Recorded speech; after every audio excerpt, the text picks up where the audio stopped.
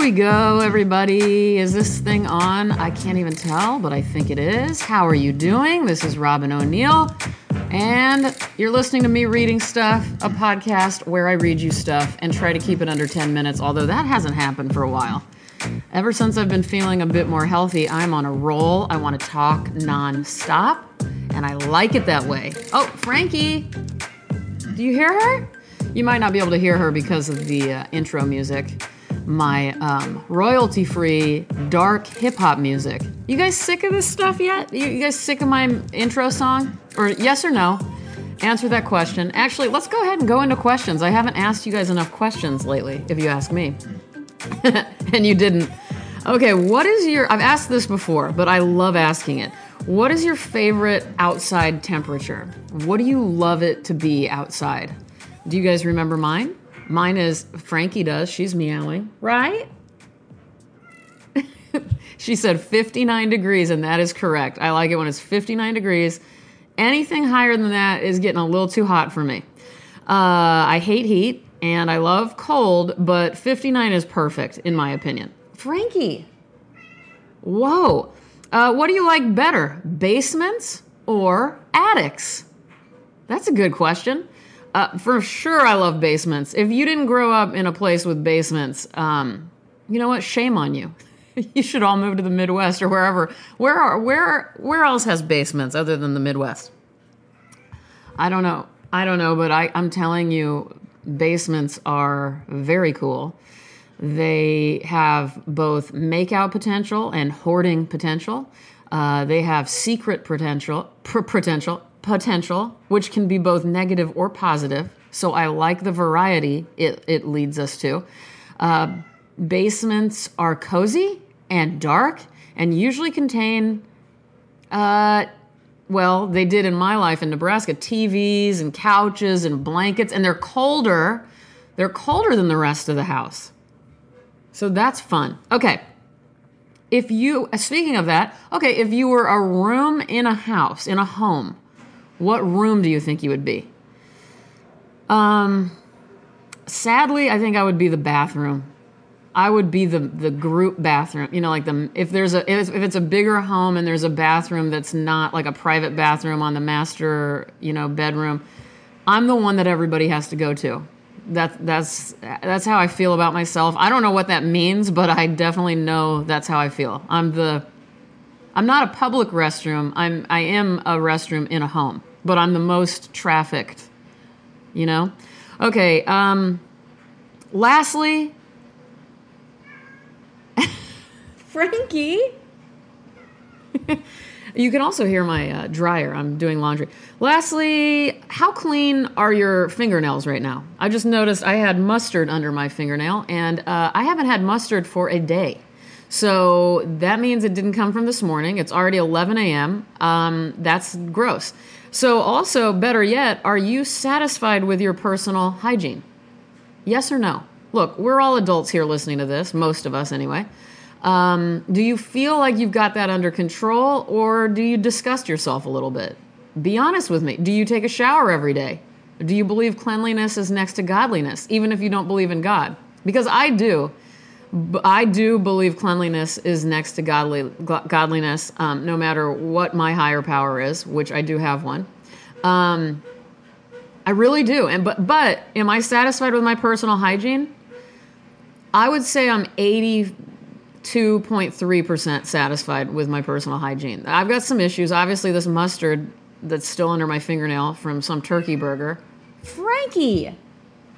This cat is out of control. You can't handle it, huh? All right, you guys, I'm going to be reading somebody who I don't think I've ever read on the podcast. Have I? Have I read Charles Baudelaire? I doubt it, because although we all know he's good and a brilliant human being. By the way, French poet, art critic, essayist, 1821 to 1867. The reason I haven't read him, if I haven't, which that's funny if I did, and I don't think I did, but is because he's sort of this kind of art school... Sorry, I had to cut out there. He's kind of art school jerk-off material, to be crass about it. And everybody loves him, and I don't know. Me being somebody who didn't really love being in art school, even though I'm an artist, I'm not turned off by him because everything I've read of his I really appreciate in one way or another. But anyway, I'm going to be reading from his most kind of important book, The Flowers of Evil, which I will put a link in the description of the podcast so that you can know where to get it or check it out at your local library. The translation is by William Agler. I don't know how to say this guy's name. Aggeler. Again, we were talking about Charles Baudelaire, and this is Spleen. I have more memories than if I'd lived 1,000 years. A heavy chest of drawers cluttered with balance sheets, processes, love letters, verses, ballads, and heavy locks of hair enveloped in receipts. Hides fewer secrets than my gloomy brain. It is a pyramid, a vast burial vault which contains more corpses than Potter's Field.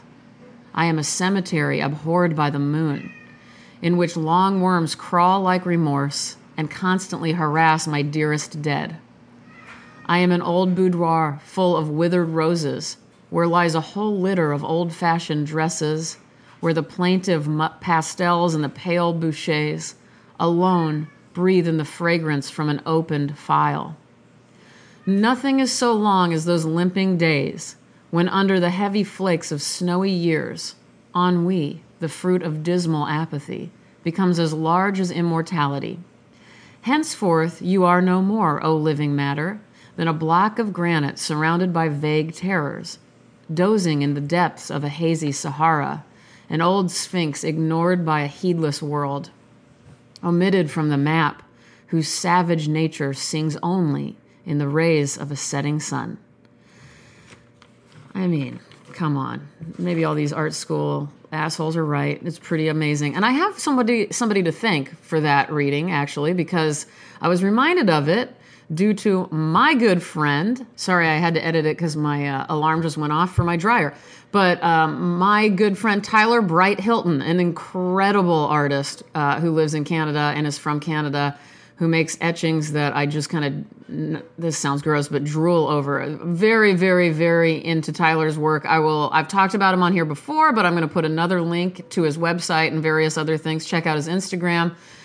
Anyway, he reminded me of something that I had forgotten about, which is the photographer Sally Mann lived in the same town as Cy Twombly did for 6 months out of the year. Cy Twombly, it's Lexington, Kentucky, I believe.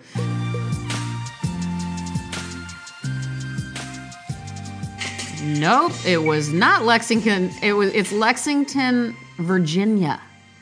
I like to use that little radio sting to edit myself in when I say something stupid. There's a lot of stupid things I'm about to say, geographically speaking. So let me just prep you for that now, and I'll get back to my talking about Sally Mann and Cy Twombly now. And I remember being obsessed with the images Sally Mann took of Cy Twombly's studio there, but Tyler sent me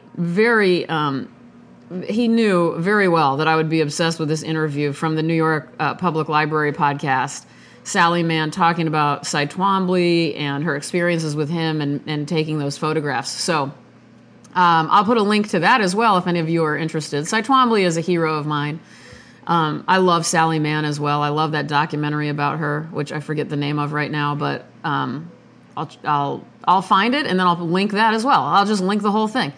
And for those of you that are not into art and don't know anything I'm talking about, I apologize. But if you live in Houston and you've never been to the Cy Twombly Gallery, it's a museum dedicated to his work. And I have to tell you, it is very, very, very, very important to me. So, in fact, I had my first Stendhal experience there in one of the rooms at the Cy Twombly Gallery. And if you don't know what Stendhal syndrome is, I can also tell you all about that. But in short, it's when you are crying uncontrollably or so moved that you don't even really know what's happening to you because of something that is so beautiful to you that you basically freak the fuck out. And that's what happened to me at the Cy Twombly Gallery when I was 15 or 16 years old. 16, I think. My friend Shelby drove me down from Grapevine, Texas, and we went to look at art, and little did I know that it's basically a panic attack due to beauty. So there's that. If you didn't know that, I'm excited to have shared that with you. What else do I need to say right now, you guys? I wanted to thank, first of all, you guys can all follow me on Instagram and Twitter if you feel like it. I'm at ROBYN_ONEIL. I'm always around, and I love hearing from you. I love whoever you are, my Spanish friend, I believe you're in Spain, who is so smart and has such great, you're so much younger than me. I don't even know how young you are, but you look very young, but you have the most interesting images on your Instagram. And I don't know your real name. I only know your Instagram name, but you're on Twitter. Anyway, you, Spanish friend, who talked about how you too have acne scars and that I'm your personal Brad Pitt. Because if you guys didn't hear, I said I'm sometimes comforted by the fact that Brad Pitt also has acne scars like me, because it seems like nobody who's, in movies or TV or anything has acne scars. And it, obviously I feel ugly for the acne scars anyway. They're not, it's not like, how could they ever be attractive? They're just not. I'm sorry to those of you who share this with me, but anyway, I think I've told you guys this. I used to think about people with perfect skin as people who don't think about anything.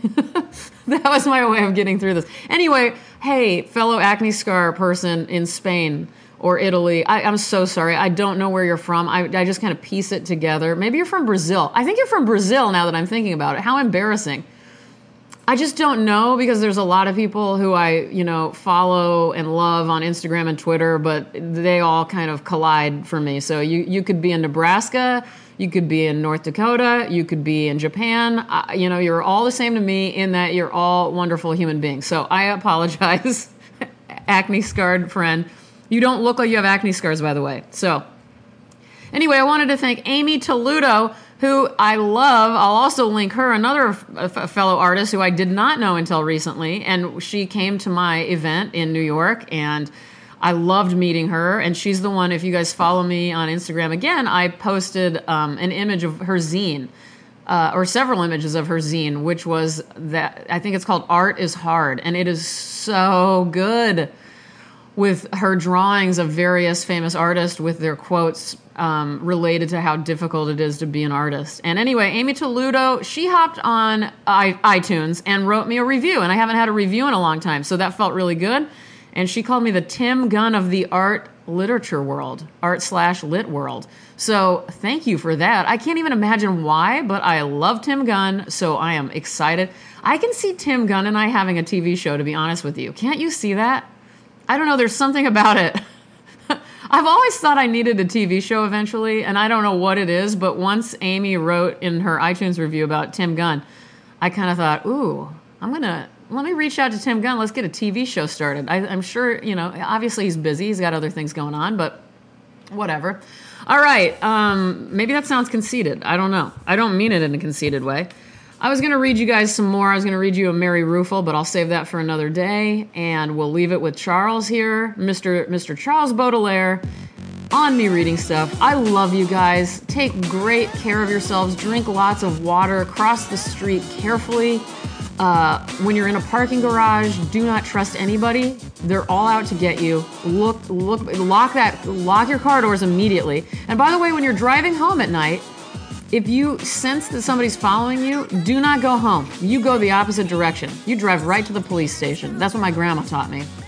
And have I done it? Hell yeah, I have. Speed limits. You know what? Do your thing. I'm not really concerned about speed limits except on roads where there's a lot of children. I feel like adults need to look out for themselves when they're crossing the street anyway. I've almost gotten hit a million times here in Beverly Hills because nobody gives a shit if you're a pedestrian. But if you're in your car, I don't mind a little speeding. I like to speed, so go for it. I've only gotten one speeding ticket, by the way. There's a man wandering through the street that I'm looking at outside my studio like a maniac with his arms in the air. And he's not in trouble, but he's just being strange. And everybody's just kind of dealing with it and kind of weaving around him. Don't do that. Don't do that. Because I'm afraid you're going to get hurt. This is traffic reporting and safety tips from Robin O'Neill. I love you guys so much. Have a great weekend. It's the weekend. Sorry I missed yesterday. I had to go to a memorial service. I'll talk about that another time. But seriously, rest in peace, Dick Joy, the kindest human being I've ever met. I will miss you. He met his wife because he saved her from a shark attack in Malibu. He was a lifeguard, and he saved his wife from a shark attack. That's how they met. Take that, world. Good luck, all of you out there looking for love. You cannot top Dick Joy's story of saving his wife from a shark attack. Again, that's how they met. Can you imagine meeting that way? Anyway, I gotta go. I love you guys. Goodbye.